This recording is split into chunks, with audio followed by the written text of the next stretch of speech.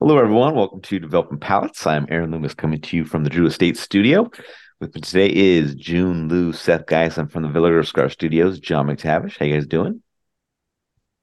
Doing well, man. I'm Good. tired. Bit of a harsh weekend with my team once again playing with my feelings and then crushing them, which it's tough to enjoy football these You should be days. thrilled, man. This is a Uh, great time to be a Jets fan. What are you They talking I'd lost about? by I'd, like, ra- what I'd they lost rather by they like a just point or two? Exactly. They almost beat them too. It's like one play.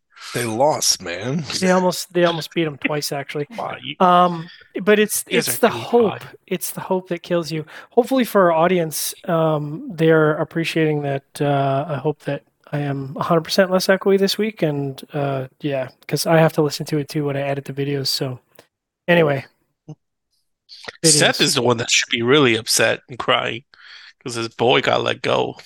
Yeah, he's going to end up in San Francisco, ain't It's he? totally gonna end up in San Francisco. Why I not? have, Starting. I have, I have no feelings whatsoever. Oh, People were like, "Oh, he went to Carolina." I was like, "Great." So now I can hear people in Carolina bitch about the fucking guy. Dealt with dumbasses in Ohio. Now I'm dealing with dumbasses here in North Carolina. I'm not excusing Baker, by the way, but how do you feel? How do you feel when Sam Darnold takes your starting spot? I Like love that's it. that's I gotta love sting a it. little bit. Don't you? When I saw that Sam Darnold was starting, I was like, dude, he's gonna light up those Broncos too. I think like he got two touchdowns. I want to say lit them up, but That's lighting it up for Sam Darnold. that's lining up for Sam. That's QB lining up for Jesus. Baker Mayfield. That's lining up for Baker Mayfield too, man. That's like so. But actually, what's more exciting though is that we have a family friend, high school starting right tackle, who's playing in the state championship.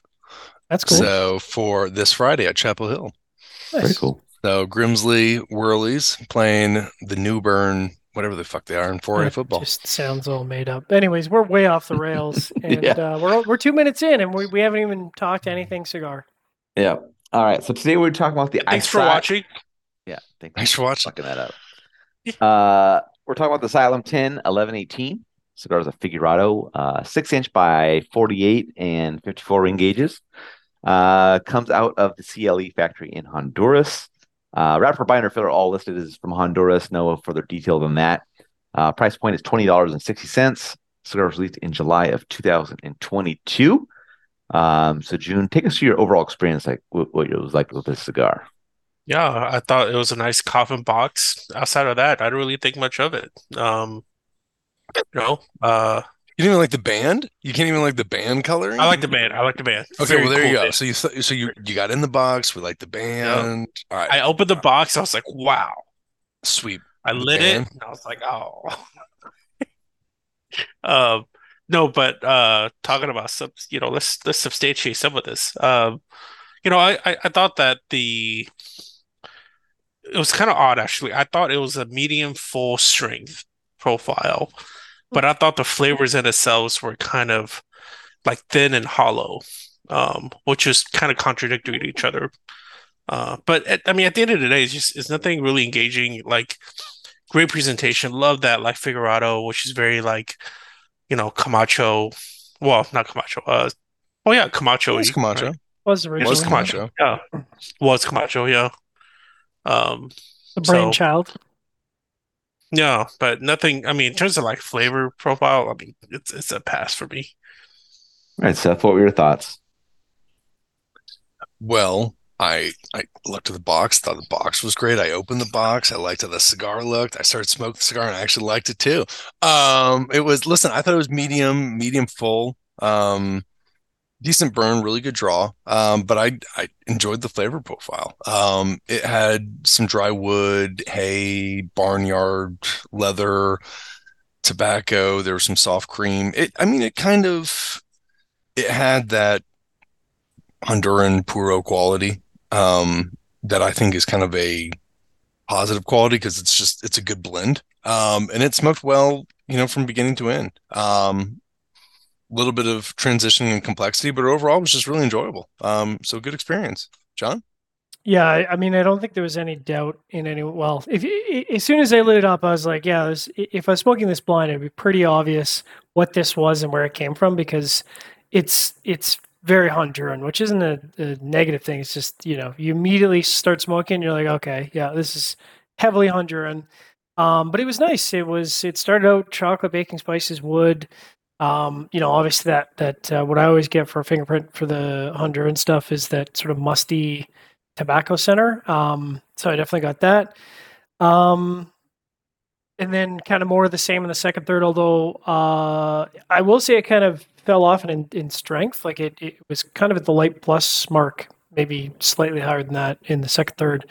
And then the last third started out chocolate musty tobacco and then just kind of became more wood forward, which is a bit of a letdown, but what are you going to do? Burn was just about perfect. I had to do one touch up and then draw was perfect. So overall good. Aaron, what about you? Yeah, for me, the cigar started with toasted cedar, earth, and a bright black pepper baking spice combination. The pepper spice combination settled into just black pepper pretty quickly. I got some creaminess that joined in the end of the third. And then the second third saw a floral note join in and the creaminess increased. And then the final third saw the cream depart. And I also had perfect construction on my sample.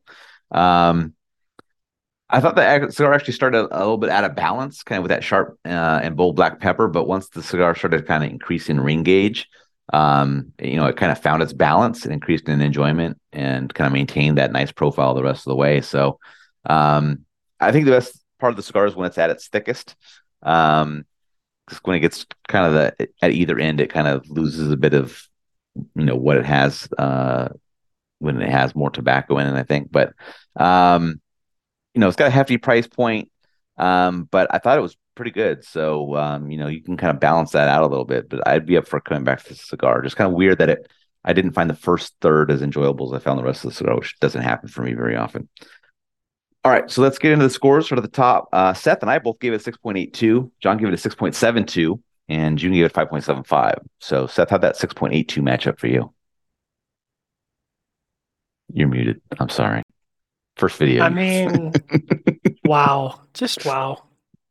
I'm so pissed. You're going to find yourself released and replaced by Sam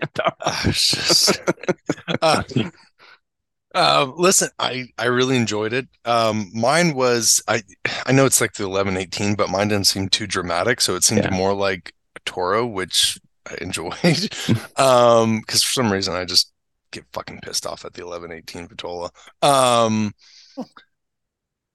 Price point's a little high, but at the same time, it was a good stick, and I kind of understood what was going on with it. And I think with today's age, so it's it's not that bad of a price point for what it is. I wouldn't smoke it's not like a cigar, like smoke a bunch of them. But I would definitely come back to it. And I enjoy these Honduran blends. So yeah.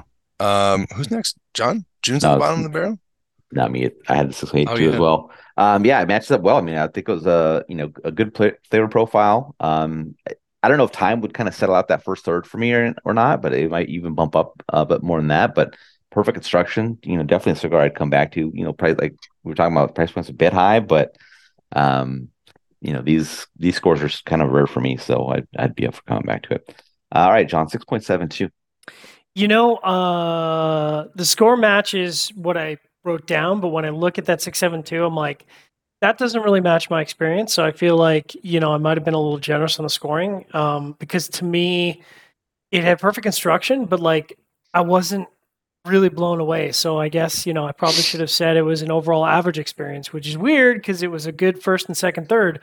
But like I came away from it going, would I smoke it again if it was $12? I don't know. I don't know that I would. Mm-hmm. So, yeah. All right, June, 5.75.